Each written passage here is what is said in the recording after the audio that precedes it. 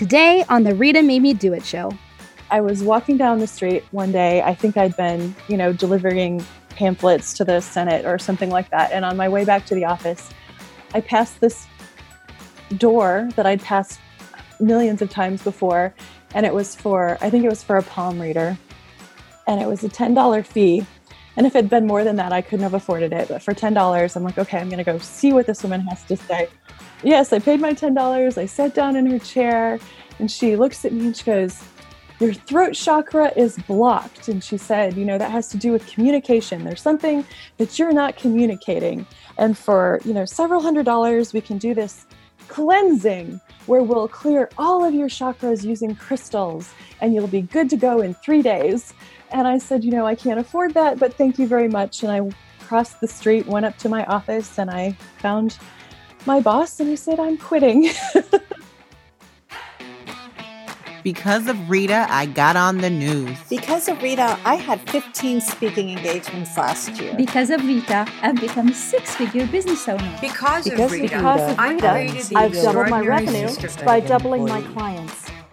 I'm Rita, business strategist, speaker, and success coach. Also known as the gal who went on 35 dates in 35 days and blogged all about it.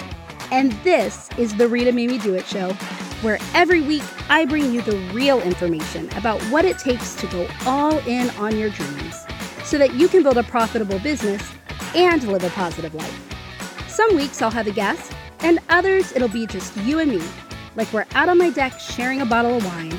The conversation, yeah, it'll be that real.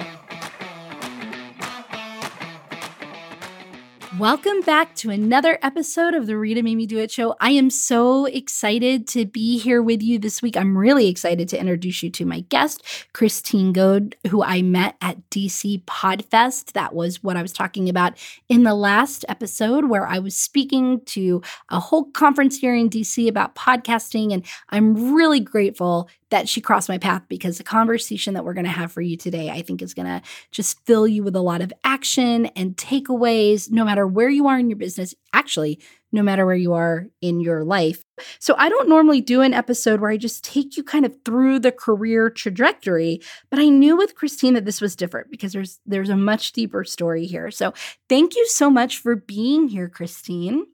Thank you, Rita. I'm really excited. Yeah, I am too. So the first thing that caught my attention was your company name, which is Big, Bold, Begin It Project. And you help people get their dreams kind of out of their heads and into the world. And we'll dig into that. But before we do, you weren't always a coach. That's what we're going to get into today. You weren't always there.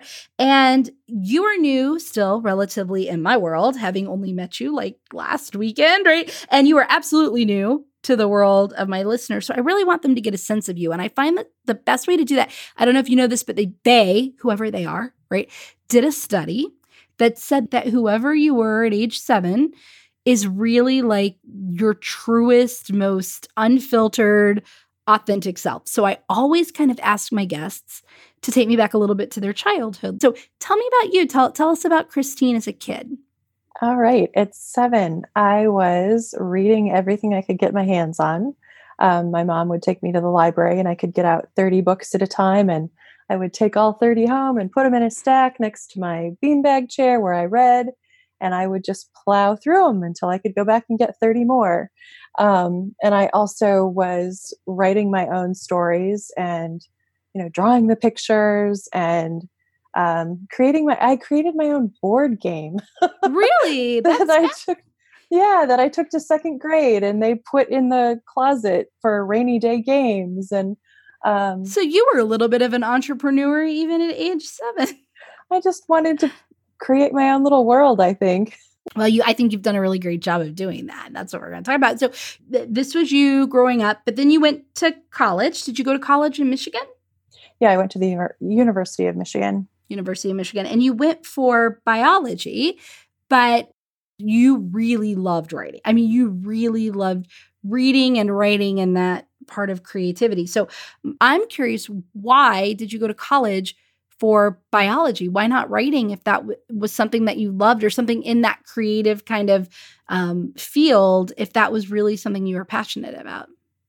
I was too young to see what writing could really be. And for me, it just felt like it wasn't enough. I wouldn't be using enough of the potential people had always told me I had if I simply became a writer.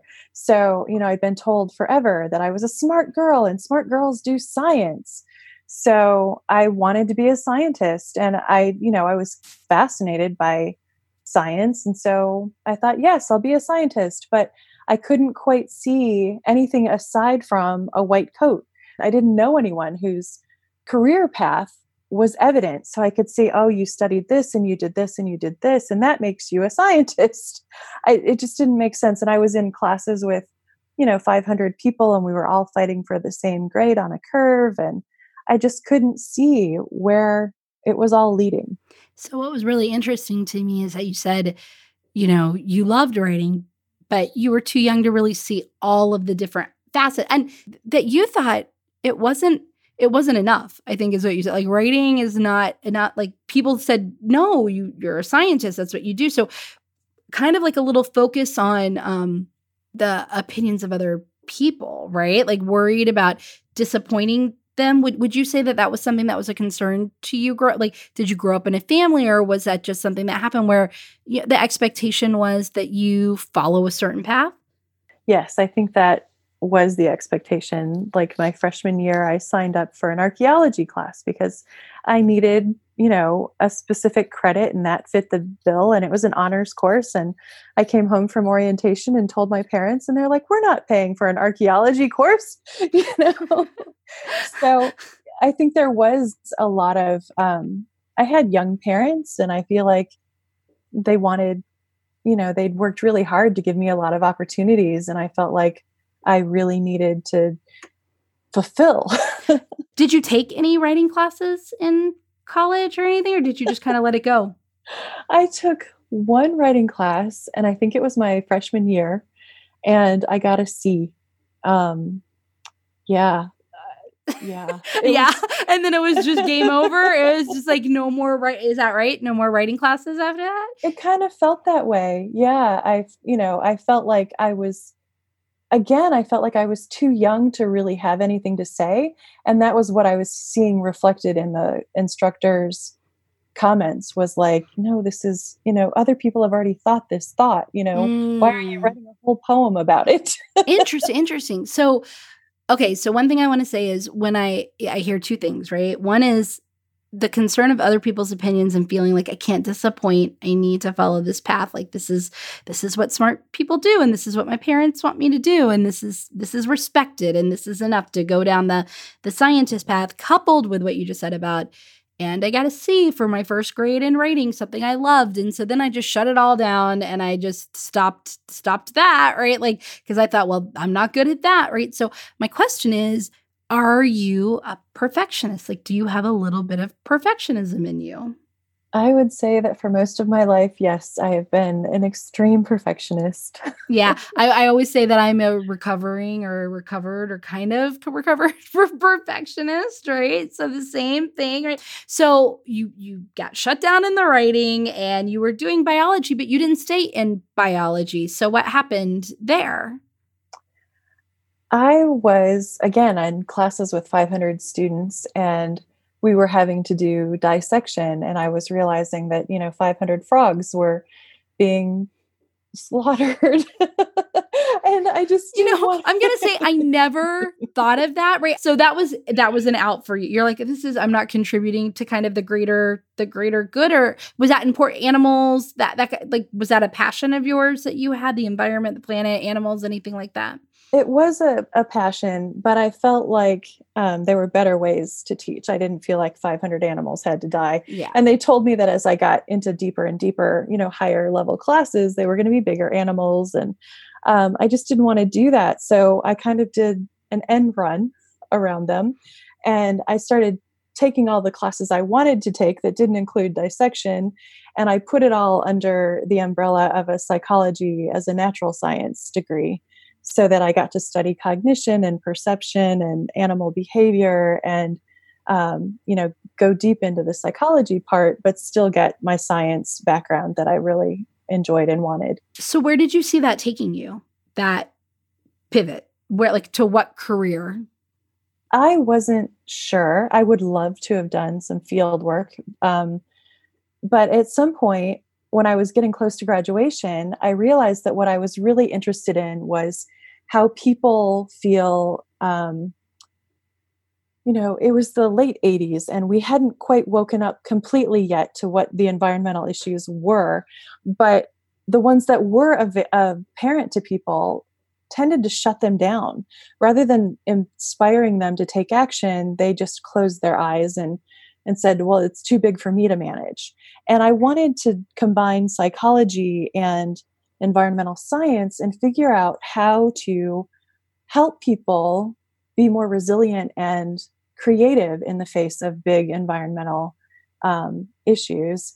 And so I was trying to put together a master's degree that combined those two things. And I was told that would be a really hard path to follow because I would be in two different departments. Neither one would want to give me any money, and neither one would really want to give me their support because I wasn't committed fully to their department.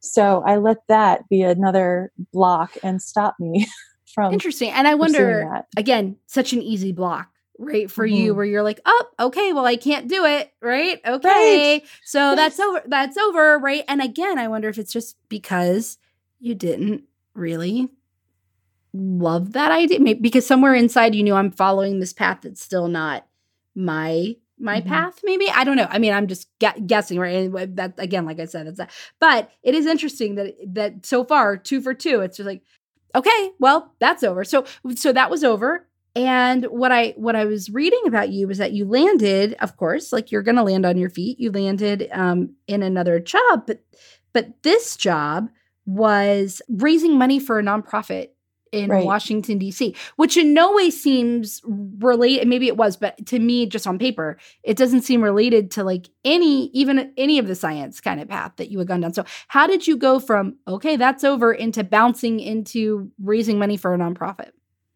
I was interested in the environmental issues that were coming up. And so I started working with a nonprofit that was addressing some of those issues. And I ended up in the fundraising part. And I think that the reason I let myself get so shut down throughout a good portion of my life is that I'm a permission seeker. I always kind of have felt like somebody else has to give me permission to do something. Oh, my creative writing teacher gave me a C. That's not permission. The career counselor said, oh no, don't do that. That's not permission. So I have to go find something else. That is so interesting because I see that in entrepreneurship a lot, that people are waiting for permission to do the same thing, go off the beaten path, or take I think it's why coaching is kind of important, because coaches are like, well, what if you just gave yourself permission, right, to like consider this other thing until we feel like we can give our own selves the permission. But I see that all the time. And so I never even really thought about that. But yeah, I could see that. I could see that for you. I could see that for me. So I could see that for you. But so it was related. The fundraising was related in a way, because the nonprofit were the causes that you still kind of cared about. So it was still related in some kind of thread, right? You still have this thread going through everything that you've done. But I can't imagine fundraising was something, knowing your creative, background, what you love, that you love. So chances were it wasn't your favorite job. Is that correct? No, it wasn't. And it was really hard. It was hard. and it was even harder given that, I was working 70 hours a week and barely making enough money to live at the poverty level with 2 roommates. There was a period of time where I was eating peanut butter and jelly sandwiches all day long because that's what I could afford. And so you were doing that and you weren't loving it. It was a little hard. So what made you quit? Was there like a moment where you're just like, okay, like I'm leaving it? Did you get offered another job? Was it, more like straightforward than that? Tell me a little bit about what made you leave the nonprofit job. I had been getting exhausted. I basically had Sundays off and that was it. And I realized on those Sundays, when I had the ability to do the things that I loved, including writing, that I couldn't write anymore. the language I was using at work all week long was us versus them. Give us money so that we can make them do the right thing, kind of thing. And I lived with the people I worked with. So we spoke the same language at home. And I realized that I just couldn't even write anymore. All I could do was draw pictures. So I was drawing pictures of dolphins and whales. And that was my therapy on Sundays. You're like, I'm losing my ability to actually communicate. This job is sucking everything out of me. So was that enough? You're just like, okay, that's it. Like, I'm just going to quit. Or it all kind of came to a head. My 2 roommates moved out a month before our lease was up. So that left me alone in this apartment. And we were getting ready for the next year of fundraising. We had, a new goal. And I was trying to train someone to do the job that I'd been doing for a year. And she was not appreciating the way I did things. She said I would be better as a kindergarten teacher and that I was, not good at dealing with adults. And so anyway, it was this big thing where I was trying to train someone and she didn't want to know what I needed to tell her. So anyway, so it was just a really stressful position with the exhaustion, the lack of, being able to write, the lack of money, the lack of time. And I was walking down the street one day. I think I'd been, delivering pamphlets to the Senate or something like that. And on my way back to the office, I passed this door that I'd passed millions of times before. And it was I think it was for a palm reader. Yeah. And it was a $10 fee. And if it had been more than that, I couldn't have afforded it. But for $10, I'm like, okay, I'm going to go see what this that is a good use of my money. I'm gonna. I only have 10. That's where it needs to go. I mean, of course, because that's what we do, right? It's like, I need somebody again. It looking for permission. Looking for permission. You were going to a palm reader, so so you went into the palm reader, and I paid your 10. Yes, I paid my $10. I sat down in her chair, and she looks at me and she goes, "Your throat chakra is blocked." And she said, that has to do with communication. There's something that you're not communicating, and for several $100s, we can do this cleansing where we'll clear all of your chakras using crystals and you'll be good to go in 3 days. And I said, I can't afford that, but thank you very much. And I crossed the street, went up to my office, and I found my boss and I said, I'm quitting. Wow. So, right? I mean, good. I mean, people believe in palm reading. People believe in tarot. I don't know if it's real or not. I tend to lean on the non-believing side of that. But right, I believe that you will hear what you want to hear out of that. And the reason you walked through that door, like you said, is you were looking for permission, and something in your brain said, I bet you whatever you hear in here will give you the permission to, and it did apparently, because you walked in and you're like, look, that lady down the street in the palm reading place said I needed to go clean my throat chakra. And so I gotta quit. So you quit. Like, what was your reaction to that? I mean, you quit that day. You were like, I'm out. Yeah. Okay. Yeah. And they were just like shocked or not shocked? They were upset. And it went up the chain, seveal people, and they were upset. But but you knew that what you've been thinking about it. You've been right. Yeah. And so this was the moment, and you started all right. Now, I want to talk about that for a minute though, because there are many listeners and many people I meet every time I speak, everywhere I go, who say, Rita, because I quit my law job, right? They had downsized and changed. And if anybody doesn't know my story, you can go back and listen to episode 1.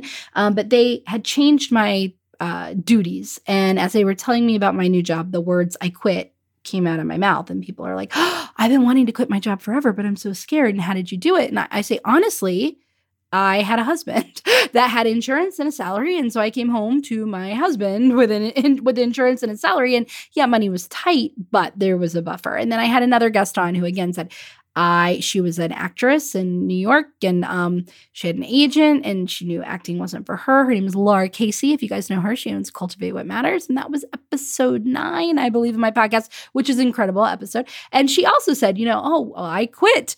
But for her, she was like, I was like, okay, like I felt great. And then it was, I don't know how I'm going to eat and what I'm going to do. And there's a lot of anxiety there.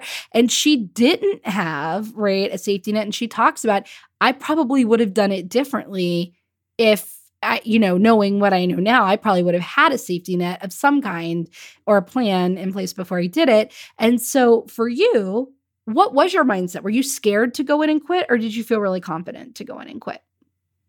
I knew it was what had to happen. I wasn't feeling like,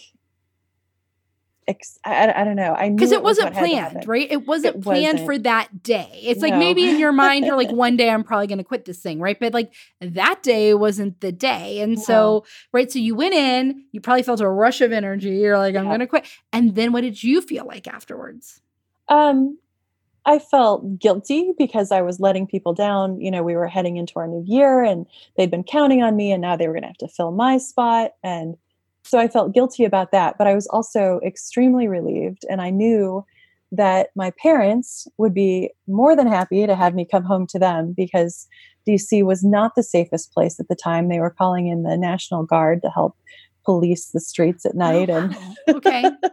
So my parents were like, good. You know, they thought I'd gone down the wrong path. Come back to Michigan. Come back to Michigan. Right? Let's reset. Yeah. Okay. So you had the safety net of your parents, right? So again, you know, there are very few people who I've met now who have said, I quit my job and it all just worked out, right? Like there are people I've met who have quit without a safety net and then they made it work out, right? But I think people who are waiting to hear the story of, I quit without a safety net, but it was great and it was fine. And I started my own business and I got clients right away. The next day, like you're going to be listening to that story forever. What you're going to hear is I quit and then I figured out how to make other things work while I was making things work. And it wasn't the best and it wasn't always fun. So I can't imagine going home to your parents for you after living in DC was a lot of fun. So what was your mindset around like having to go back home and live at home?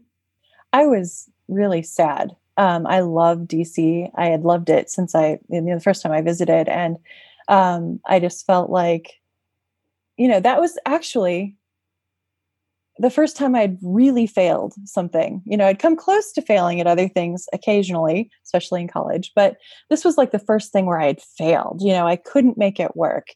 And I was about to say, so what was your definition of failure there? And it was just, you couldn't make yourself love the job. You couldn't make yourself. Yeah, that's the thing. Because I would go to my, my supervisor and I said to her at one point, you know, I'm not earning enough money. I can't put any money away. I'm hardly eating.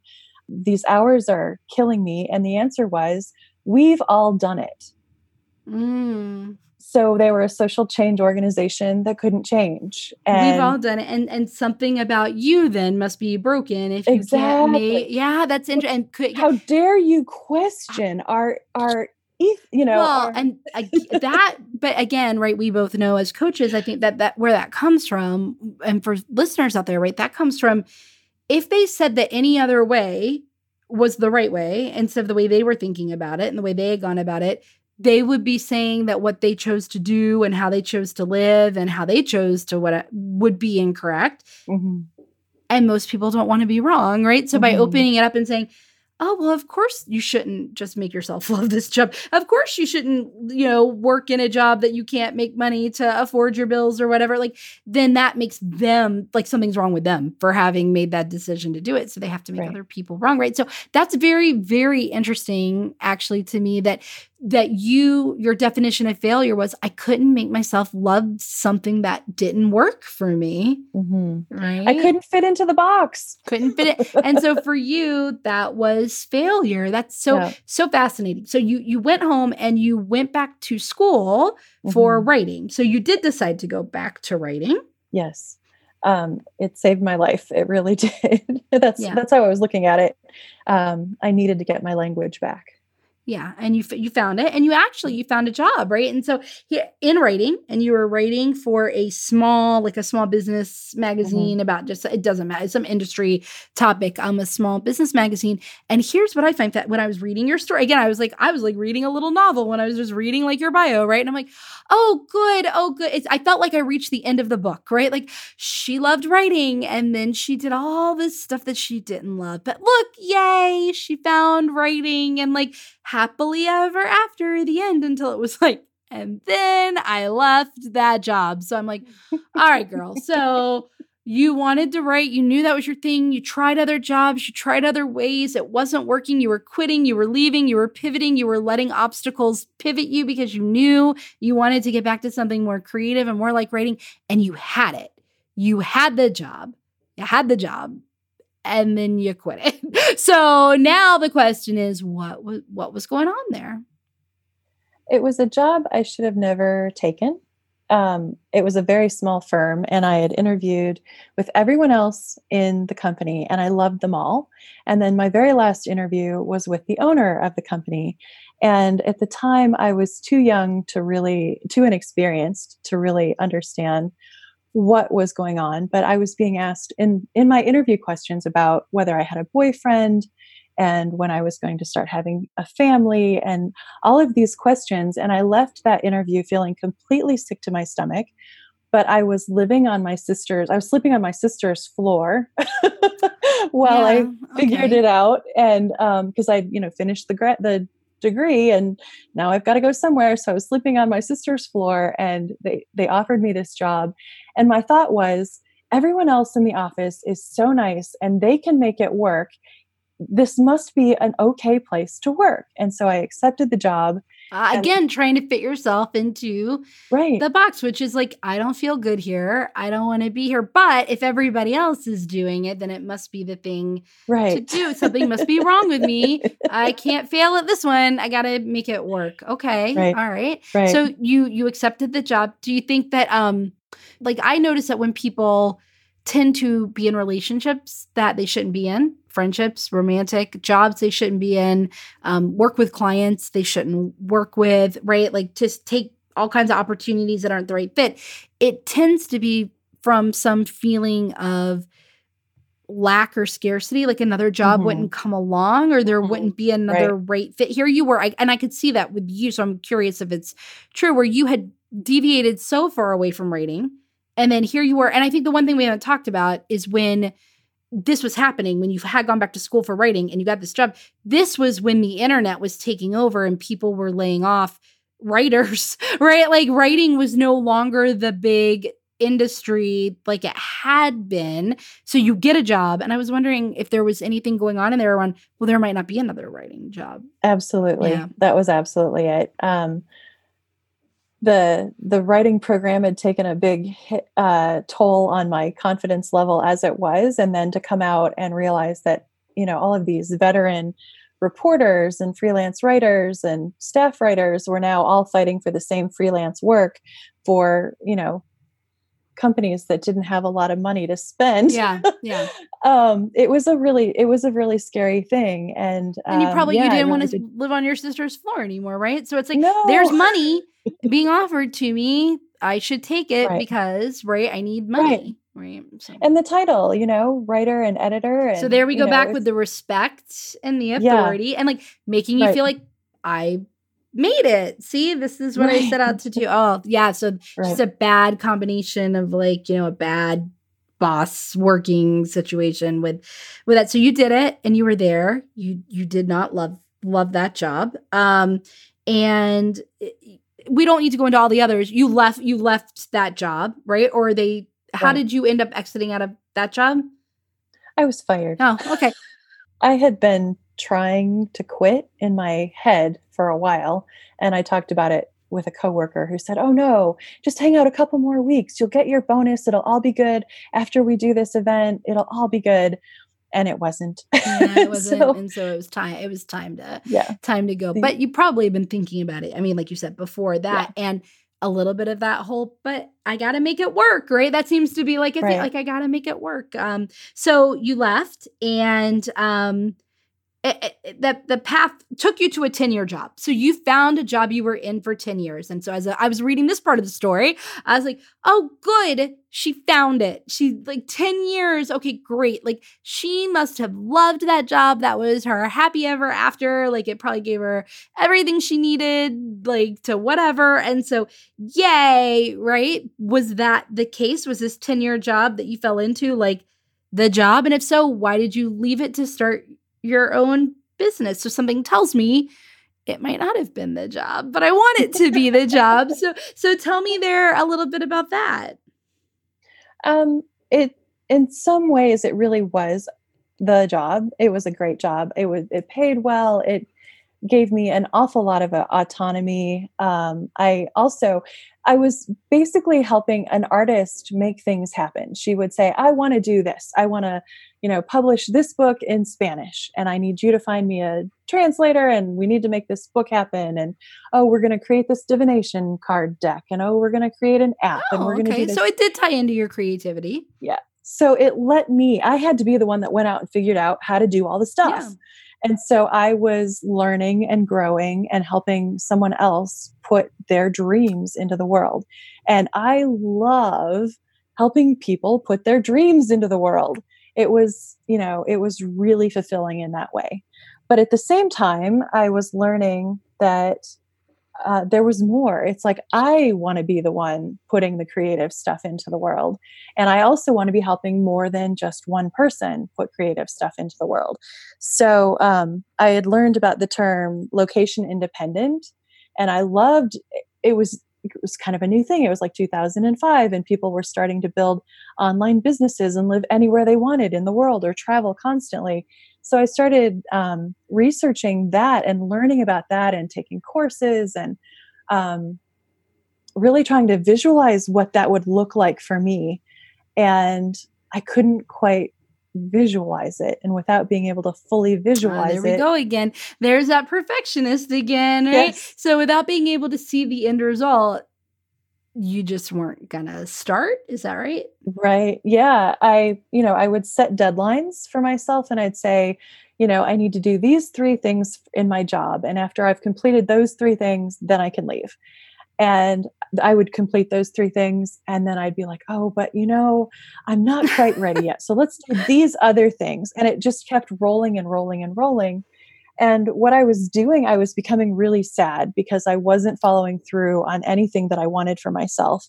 And so I started doing things like, running sprint triathlons or signing up for 100-mile cycling events where you'd cycle 100 miles in a day, just so that I could prove to myself that I could commit to something, train for it, and do it and follow through. Because I was really starting to distrust myself and think that I was never going to take care of myself. You were never going to do it. You were always going to put something else before you, right? Which the thread there seems to be that security, right? Because the first things that you just said, right. I can't help but kind of like put on the coaching hat too, right? As I'm sure you know when you talk to people. But like, I think it's also important for, listen, and how many of you out there, dear listeners, right, have felt this way? Because I'm sure we all have, right? In terms of, I want to leave something, I want to get out of something, but first, or not even leave, I want something, whatever that is. But before I can have that thing, first I need to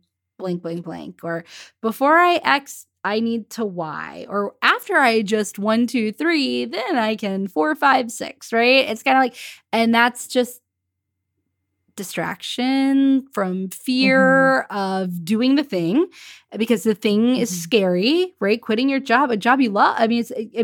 And for you, that underlying theme I'm picking up on is security, right? Security of income, security of benefits, just security of like knowing the end result. Like there was one thing about that job, you knew what was going to happen. You knew like the routine, you knew the path. You could probably see your path like really forward there, right? So for you as a perfectionist, like I can see it. I can see the path. I know how it's all gonna, and even though I don't like it and it's not my ideal path, that's better than getting on one I can't see, right? So I'm just gonna stay over here. And so that's not surprising. I think it's just important because sometimes people don't see that pattern. They don't see that that's a thing, right? They really, because we do believe, I was the same way. Oh, before I quit, I need to make a certain amount of money, or before I leave, once I have this much in savings, or once I've completed this project, or once I have 3 clients in my side job, then I'll be able to quit my full-time job, right? But it seems like when we hit those, whatever we set, then like you said, it's something else, right? Oh, well, but I still have this other thing to do. So then what did get you to, you said you were feeling it. You weren't quitting, you were staying. So then how did you actually exit out? My husband lost his job and found a new one in a new state. Oh, so you had permission.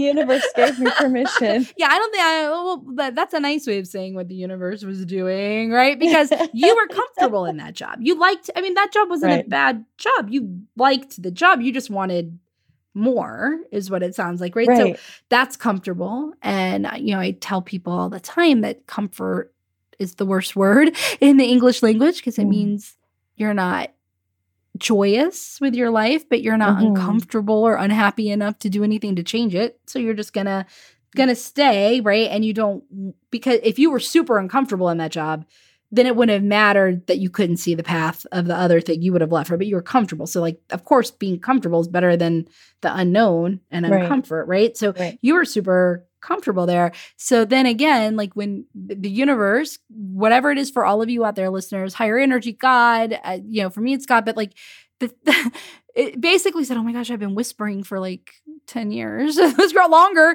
I've been like whispering, sometimes hitting her in the head with a 2x4. And now I'm going to have to do it again, which is like, you're not going to exit out of this situation. So I'm going to create a situation that makes you have to figure it out, exit out, right? So this is where you really started forming your own business. And this is how we get back to, the big, bold, begin it project, right?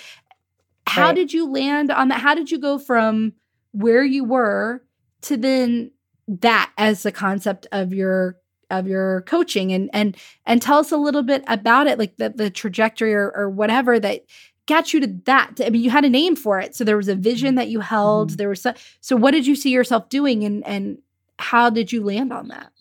Well, I promised myself I wasn't going to take another traditional job, that I was going to make this work, that I was going to do this thing. And what I'd realized my superpower was in all of these other jobs was that I could see, somebody could say, this is our goal and this is where we are. And I could see all the steps from here to there. And I could say, I don't know how to do this step, or I don't know what goes in this box, but I know what this box is. So I could see it all. And I realized that other people didn't necessarily have that same skill. They were just kind of overwhelmed and clueless. So I'm like, okay, I've been doing it for this one person for 10 years. I want to do this for other people. Other people have things they want to put into the world. And at the same time, I had 3 friends die all in 1 year, under 50 years old. And I just felt like, darn it, we're all getting older. We've got to do the things we came here to do. So I was trying to talk to people who were over 40, over 50 about dreams that they'd put on hold while they were raising their families and building a career and, making the money to do all the things. And I wanted to help them resurrect those dreams and see what it looked like from this point in their lives, what was possible, and help them start making steps to make it happen. And what I found, unfortunately, was that dreams that have been put on hold kind of stay on hold. People would play with it, but there wasn't any, again, they were comfortable, right? Why would I choose to go do this thing that is shiny and awesome as it might be? It's going to make me uncomfortable. It's going to risk what I've worked so hard to build. So it stayed on that shelf. Yeah. And the urgency, right? Like if that was an old dream that they had put on the shelf, like who knows, right? How far removed from them that feels at that point. So I could see that. So, but you knew that this is something that you wanted to do. You did launch your business. So you were out there talking. So I'm curious because it is called the Big Bold Begin It Project, right? So what was something bold that you did to begin your business? How did, when people are always like, how do I start? How do I get my first clients? Like, what do I do? That is just a bold action to even take the first step. What was your first step for that? Like you said, I picked the name and I made a couple of cute Canva graphics. Thank goodness for Canva. We all love Canva. Yeah. And I, had this sense of, childlike wonder I wanted to read. And so I put out this post on Facebook and said, look, I want to help you reconnect with your former self and the energy and the wonder and the excitement and put something into the world that is truly yours. And I was blessed to find 6 people who raised their hands. And if I can take a minute to tell you about one of the favorite stories, is that one woman I knew, she was an artist from North Carolina, and she wrote to me and she said, I'm not going to sign up to be your client, but my husband is retired. Let me throw you. Can you keep him busy, please? Can you get him occupied? Yeah. So she signed her husband up, and I was terrified because I knew her husband. He had been an art professor at universities, and I was like, oh my gosh, what am I going to have to say to this man? He's much older than I am. He's got more world experience. And I was terrified. But it turned out that he and I ended up making a great relationship and really getting much farther than either one of us ever expected. But it was just like this, here, have this person. So I'm curious, 2 questions. One, were the first 6, did you charge? Were they free? Did you just put up I'm just looking for pro bono? Was there a fee attached to it? I know that that's a question that so many of my listeners have and that people go back and forth on in terms of, but I want to make $1,500 for 6 months of coaching. And so I'm putting that out there, but I'm not getting any clients. So I've never actually had a coaching client versus I just want to just get some clients. And so how did you for your first one, that first post, what was your thought process behind that? I needed the confidence to know that I could actually be a coach. And so I just wanted the experience. And so my first 6 were pro bono. Did you feel confident in yourself after you had worked with him and with the other clients and your abilities and skills? For the most part, I want to say yes. I mean, I got some great testimonials from that. And I saw people do things very quickly. One of my clients had been wanting to create a nonprofit for 9 years, and he did it in less than 6 months. Wow, that's incredible. Once it's a good feeling, right? To watch that happen. It was really amazing. But for me, confidence is one of those things that comes and goes. So if I'm not regularly coaching, then the confidence starts to fall away. It's something that I have to be engaging in regularly for me to go, oh yes, I can do this. And it brings me immense joy. Oh, that's right. Because consistency helps keep that in our lives. Right. So, but you did it. And so you have built your business. So since then you haven't gone back. I mean, you built your business, and that actually led you to creating what we were talking about at DC Podfest, which is a program that starts with a retreat on the front end. And what I love about this format, right, is a lot of group coaching programs, after you go through your group coaching program with all of your, fellow participants, maybe there's a trip or a retreat or something at the end where you can go and you can meet everybody. I love that this starts with that up front, right? So this retreat is called Surfing Your Edge, right? Retreat. So tell us a little bit about that. What is this? What is this program? What is this retreat about? And how did you, come up with this concept? Okay. I was coming up on the 20th anniversary of a cross-country bike trip I did, and I needed something. What made you go on a cross-country bike trip? I'm sorry. I'm like, wait a minute. We have to interrupt this program to ask, that's not you said that like it was a normal thing. Oh, I just biked across the entire country, right? So as someone who may not be the most athletic person in the world, I hear that and I'm like, what made you want to do that? I'm curious about that. Oh, yeah. I was not the most athletic person either. I was 29. I weighed 213 pounds. I had asthma and I didn't own a bike. Oh, I'd never ridden more than 20 miles in a day. And there was this 2-page spread in the newspaper, and it was the American Lung Association. They wanted to do the biggest bike event ever. So they were doing a cross-country bike event from Seattle, Washington to Washington, D.C., and they wanted to take 1,000 people. And we were each going to raise $6,000 minimum to help the American Lung Association. And we were going to be ambassadors for the Lung Association as we were crossing the country. And I'm nuts, basically. I wanted an adventure. I said, yes, I'm going to do that. I had no clue whether I could, but I was going to go do it. And it was not at all what I expected.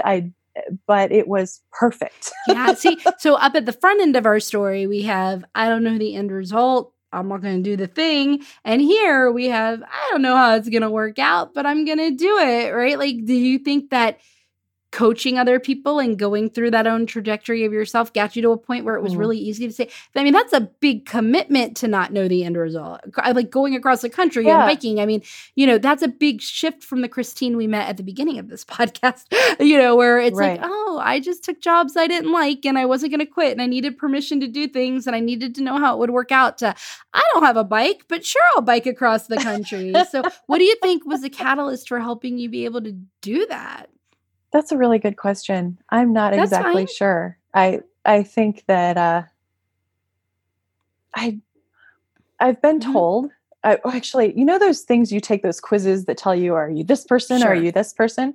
One of the quizzes I took told me that I was the person who looks at opportunities and can say yes or no, rather than the person who can create opportunities and then go for them. So I think it was one of those, I saw the opportunity and I said, yes, that's an adventure. That's, I want to be a writer, I could write about that. So let's go do that. Again, that'll give me some life experience that I can actually write about. Yeah, that's true. Like if I'm going to be a writer about life experience, I should go have some, right? That's a good lesson in itself. So you did it. You biked across the country. Did you write about it? I did. I wrote a book about it, a memoir. It's called Your Mileage May Vary. Which is both, physical mileage. They would tell us in the morning that you're going to ride, 97 miles today. And our odometer at the end of the day would say, oh no, you rode 110, so it was that, but it was also the fact that, there were 730 of us actually rode across the country, and everyone's experience was different. My experience was not anyone else's. And so your mileage may vary in that way. So is that book still available for purchase? Is that a link we can include in the show notes for people? Okay, cool. Yes, we definitely will. And so, because we could talk about that, I'm sure, for another whole podcast episode all on its own about the changes in you from doing something like that, but we'll all read the book and then I'll have you back on and we'll talk about your book. Okay. So let's get to the surfing your Edge retreat or group program, which is also a retreat. Yeah. How did you come up with that idea? So you had done that, you had just gotten back from this cross country bike trip, and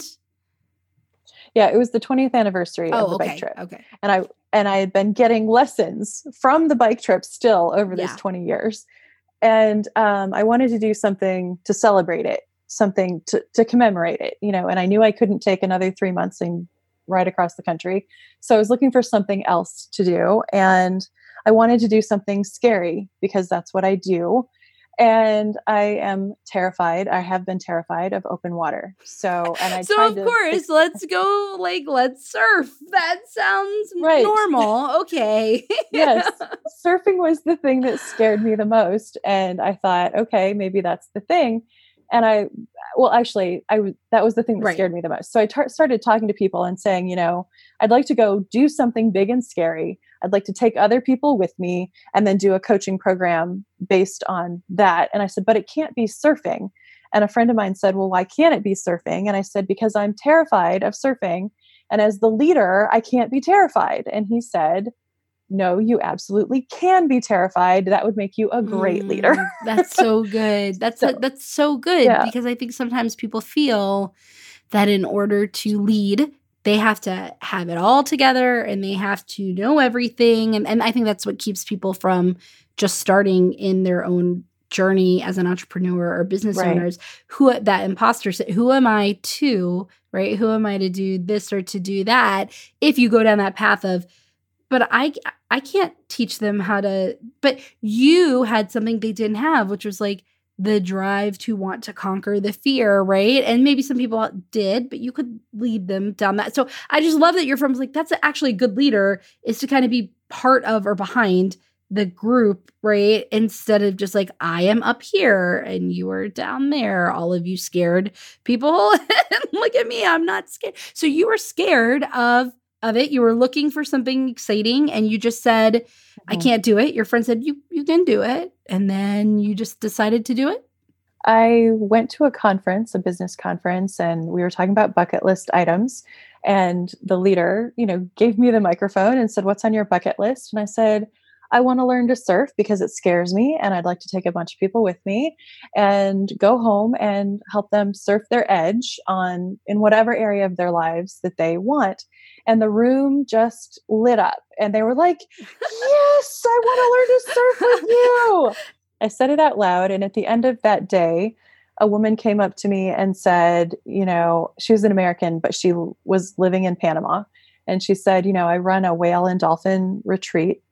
We go out on whale and dolphin watching tours, and I help support retreat leaders and, come to Panama. We can learn to surf. We'll find you a good, safe beach to learn to surf on. We'll see whales and dolphins. Panama is close. It's tropical. It uses the American dollar. Come.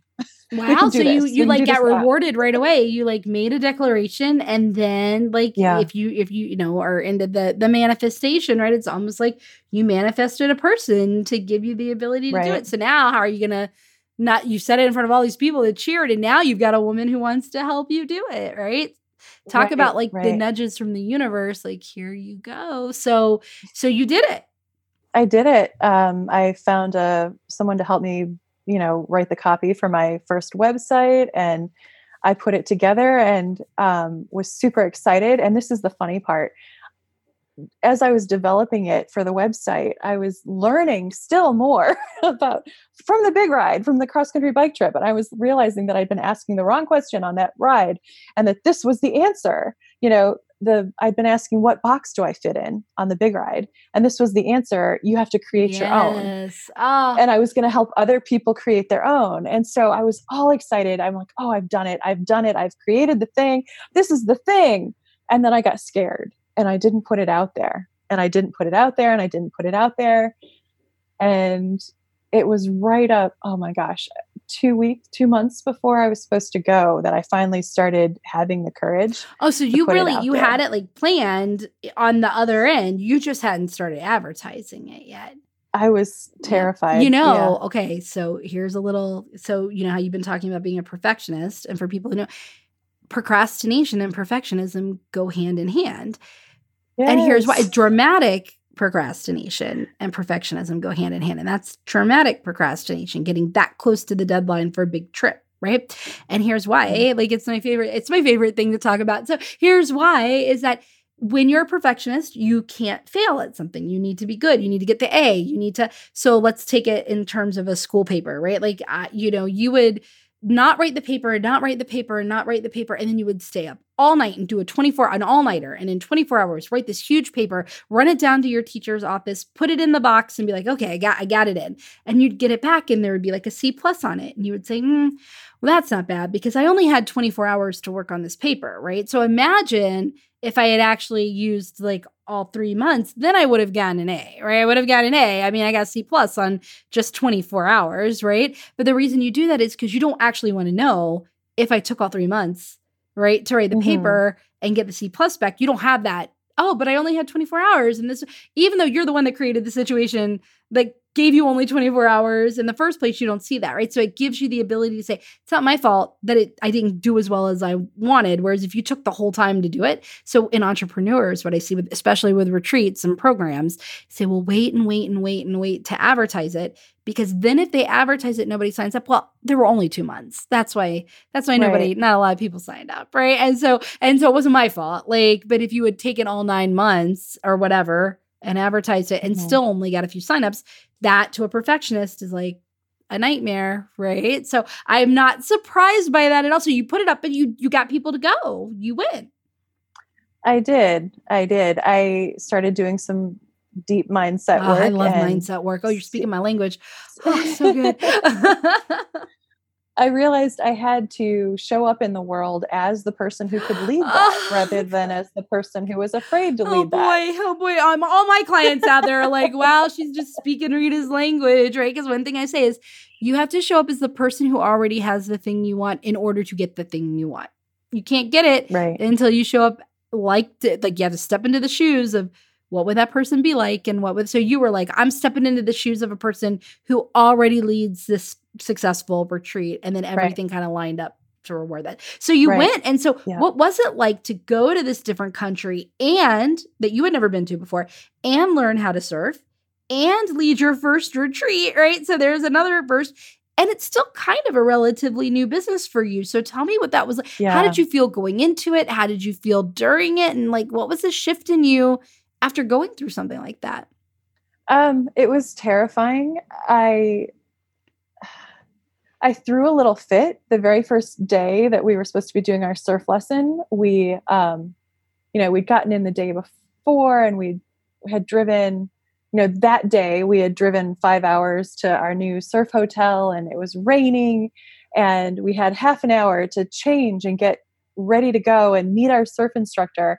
And it was still raining and we're seeing lightning over the ocean. And I'm dragging this big heavy board because I'm a big woman and they gave me this gigantic board and I had to carry it. And I was like dragging it toward the ocean with big waves and gray water and lightning and rain. And I'm just like, I am having a little fit. I was the last person in the line. Everyone else was ahead of me.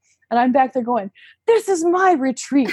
And they're all leaving me and I don't want to learn to surf in the rain. And you were fighting it hard, right? You're fighting all the changes and all the new stuff that was coming your way. That's your body going into like that panic defense mode, right? So how did you get through that? I fought even as we were heading out into the waves. He'd be like, come on. And I'm like, no. But we did it. The first day we only rode in on our bellies and that was just fine. I got out into the water. I was in waves that scared me. I did it. And it was okay because I didn't have a chance to really prepare. I just had to throw myself in. And after that, it got easier and more fun. And we all stood up on our surfboards the second day, which was incredible. We got photos to prove it, which is, that's the big thing. Right. Otherwise it didn't happen. Right. Right. And, we saw dolphins and it was, and my client was just thrilled. I had one client that went with me on the first beta test and she was thrilled from the moment she hit the country. She was just happy with everything. And so the weird thing was that I felt like the first retreat, I was just kind of observing. After, when I was on the surfboard, I was really present. But the rest of the time, I was just like in constant observation mode and just kind of not fully in my body and not fully in the country kind of thing. Trying to figure out if it was all going to work and look at it from a distance. Yeah. So you've done it again since then. Yeah, you've done it twice. Yeah. So then the second time, you had done it before, right? So how for you are you keeping it, I guess, fresh, right? Given that you've been in the open water, you kind of got on the surfboard, you did the thing, you've been to the country, so how are you keeping that kind of, the excitement and the energy level there for you as you're going to continue to bring people to go through this thing, right? Whereas before it's like, I was one of you, right? And now it's like, I'm not really one, which is fine. But just for you and kind of your what you've shared with us in your past and kind of like, I don't want to get bored and I really like excitement and I like creativity. So how are you keeping this fresh for you? Well, with the second one, I was able to add in some pieces we didn't have in the first one. We added in salsa lessons and some Latin dance lessons, and we added in some yoga, and doing yoga in the rainforest was just magical. So I just and we saw whales this year. So it was just like this perfect container. And after the second one, I was like, okay, this is what we're going to do. This is how it's all going to work. The pieces fit. I know what I'm doing and it's magic. And so, but what I didn't realize, this is how the third year is going to be important or new and fresh for me, is what I didn't realize I was doing in the second retreat. I had created activities for people to do aside from the scuba or the snorkeling and the surfing and all of that were meant to push them outside of their comfort zone and make them do things or encourage them to do things that they're not used to doing and feeling uncomfortable. But what I didn't realize until I got home was that the minute they started to feel uncomfortable and they started to express that to me, I'm not being a good person. I'm not being a good, host. They need to be happy. They need to enjoy this. They need to like me. That kicked in, and I was not holding them in the space that they needed to really experience to sit in the that. discomfort, right? Yeah. You were Right. you were playing host, not coach. You were like, no, Right. like, yes, let me make it better for you. Yeah. I get that instinct. Right? So the next time what you're saying is you're going to be holding the space for people to sit in discomfort. Yes. So for people who really need that support to get through something and come out on the other end, you're not signing off on letting them out of that, right? You're gonna hold it. So that's so you're getting ready to do your third one. So it's growing, each time you did the first one, you did the second one. A little thing I love in there as well is you had the beta one, and then you did another one, and now you're doing another one. And each time you're tweaking it and you're refining it and you're making it better. And I just think it sounds like normal. Like that's what people would do. It's actually not normal and not what people will do, because some people will they want, especially perfectionists, want that first one to go so well and so perfect. And if all the sun, the moon, the stars don't line up and it's not the way that they had envisioned it, then they just don't do it again. It's like, well, that didn't work. So now I have to come up with something else and stuff. No, I just have to do it again and refine it and tweak it and refine it and tweak it and keep it going and keep it. So I love that you're having a third one. So when is the third one? The third one is happening September 12th through the 19th in 2020. Nice. And we fly into Panama City, and then we're there for a couple of days. And then we're in Santa Catalina, which is in Veraguas, which is the middle of the country on the Pacific Ocean.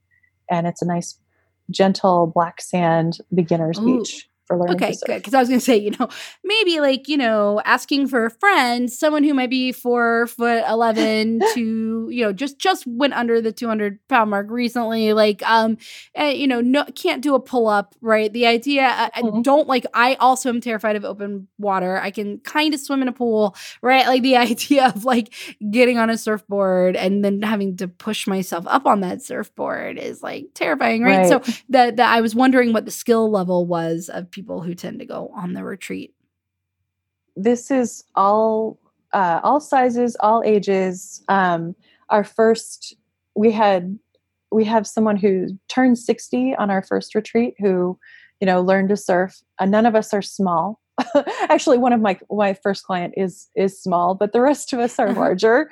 And it's once you remind yourself that it's play and that it should be fun, it gets a lot easier. If you're worried about, results. Yeah, right? That's all entrepreneurs out there should go do something like this, because you're just going to start focusing on the process and the progress and not the results. And if you can embrace that lesson, you'll be super successful in your business, right? You'll be so successful. So, so September of 2020. And what I love about this format, like I said, I love the format of having this as a bonding experience between the participants of what you're going to come back to for six months, right? And go through this coaching program to get a dream or to tackle something, right, in your life. Is that correct? Yeah, basically to, whatever area of your life you want to focus on, to really start to expand that and to see what's possible.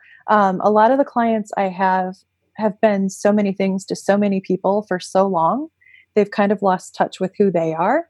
So this kind of gets them out and exploring and being playful again and returning to when they were that's what we're talking about, right? That's when they say you were at your most authentic. So it taps you into some of that. I love that. Yeah. So let's do, so I end my podcast interviews with some just quicker kind of questions. Don't overthink and just kind of answer, right? But one question I want to ask for you is, what does it mean for you to go all in on something? And what does it mean? How do you tell your clients to go all in? And are those definitions the same? That's interesting. I've embraced the idea that success is not a straight line. And so you have to be comfortable with the ups and the downs. And with my clients, I definitely try to normalize that for them. That, just because you did this great thing doesn't mean you're going to be able to stay there. You're going to fall back and then you're going to go up again. So I try to remind myself of that. And for me, going all in is just assuming there's no way back. Yeah. I've stepped through the door and, like you say, the only way out is through. Yeah, that's it. So if I gotta literally in the water with the surfing, sink or swim, right? I gotta, Yes, exactly. I gotta do that. So, okay. So being a podcast, I love to ask, do you listen to podcasts? And if so, what are some podcasts on your podcast playlist? I have a challenge with finding the time, but the next big idea is a podcast that's come out recently that has me hooked. And then for a longer period of time, I've been listening to The Brendan Show by Brendan Burchard and Positive Mindset for Entrepreneurs with Dana Wilde. Nice. Very cool. What book are you reading right now? I love asking that. What book are you reading? The book I'm trying to give myself permission to read. Yes, you don't. Yeah, there you go. Give yourself permission, girl. You don't need anybody else to read it. Read it. It's called Phenomenal, A Hesitant Adventurer's Search for Wonder in the Natural World. And basically, it's a young woman who has a young family and she feels she's lost her sense of wonder. And she doesn't want to raise her sons in a house where she's not experiencing that. So she takes off and leaves her kids with her, safely. Yeah, safely. She goes off and does these adventures where she is trying to regain her sense of wonder. Very cool. Very well. I mean, you don't need my permission, but I give you permission to read it. And I give you permission to start it and not have to worry about finishing it, like just because you started. Okay. So what's a motto that you have right now that governs your life? Path is made by walking. Okay. Yep. It's so true. I like to ask this, is there something that I didn't ask you that you wish I had, or something that you didn't get an opportunity to share that you wish you had been able to share? The only thing I can think is, we were talking about how God or the universe or higher source can, kick you in the butt and make you do things if you're not listening to the whispers. The other experience I've had is just as I was starting my business and just as I was transitioning from my first 6 free clients and getting ready to start asking for paid clients, I got offered a job with my dream company. Wow, yes. Where I got to work with amazing people and be part of something that I really respected and where I felt I was going to be respected. And I kind of let my new little fledgling business fall. It was like the universe was saying, okay, do you really want it? I gotcha. Like, here you go. We're going to find out how committed you are to it. Right. Yeah. And so then it fell. And then I guess you decided to come back to it then. Is that? I did come back to it. And I gained some good experience. It definitely pushed me off, even though I only worked the new job like 6 months during a major launch they were doing. I feel like my business took another year after that to get back to where I had been. So it kind of, in our other conversations, we've talked about how, there are no mistakes. Yeah. Everything just puts you right where you need to be. Right. But it felt at the time like, oh my gosh, I've made another mistake. We've talked about connecting the dots backwards, right? You don't notice this stuff in the moment, guys. Like, you're not thinking, oh, it's just putting me right where I need to be. It's like, no, on the hindsight, you're like, oh, that's exactly where I needed that to learn the thing. Okay, so cool. And then if people are interested in finding out more about the retreat, about surfing your edge, where do they go? Mm-hmm. Surfingyouredge.life is the website. Cool. And if they want to find out more about you, KristineGoad.com. And all these links, guys, will be in the show notes. And you're registering now, right? For the September 2020, or soon you're going to be registering for the September 2020. I have my first new client already signed up. Nice. And I don't think she'll mind if I share this. She is a former Navy personnel, but she never learned to swim.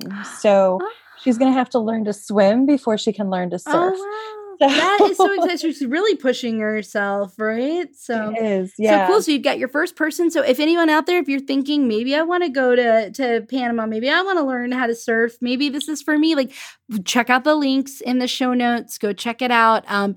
Get registered. The earlier, I think there's some bonuses and incentives, right? If people register this year. Right. If you can register and put down a deposit before January 1st, we are holding the price at the 2019 level. It'll go up in 2020. And also I am putting together a bonus package for people who get in early so that you don't have to, send me your money and then wait until September for a life change. It's like, that's like right. a little, yeah. So I gotcha. Okay. We can get started early. Cool. Well, you guys go check that out. I am so interested. If any of you are interested, I'd love to hear if that's something that you think you're going to do. Email me at feedback@readingmademedoit.com. I'd love to hear and check out the show notes and read her book. And Kristine, thank you so much for being with us today. It's been great learning your story. I'm so glad you crossed my path at DC Podfest, and I look forward to watching your next surfing retreat, probably from afar for this one, but watching it and just learning and following everybody who goes with you. So thank you for being here and thank you for sharing with us. And everyone, I will talk to you next week on another episode of the Rita Made Me Do It show. Hey, before you go, thank you for listening to my show. I hope that you enjoyed this episode. Please take a minute to subscribe to the show on Apple Podcasts or wherever it is that you get your podcasts, and leave a review. It'll only take you a second, but it will help other people discover the Rita Made Me Do It show. And my goal is to share this business-boosting and life-changing content with as many people as possible. In fact, because I value your time so much, every month, one reviewer will win a free coaching call with me. So if you want to get laser focused and go all in on the result that you most want in your business, then leave a review now. And then head on over to RitaMadeMeDoIt.com where you can find the show notes from today's episode.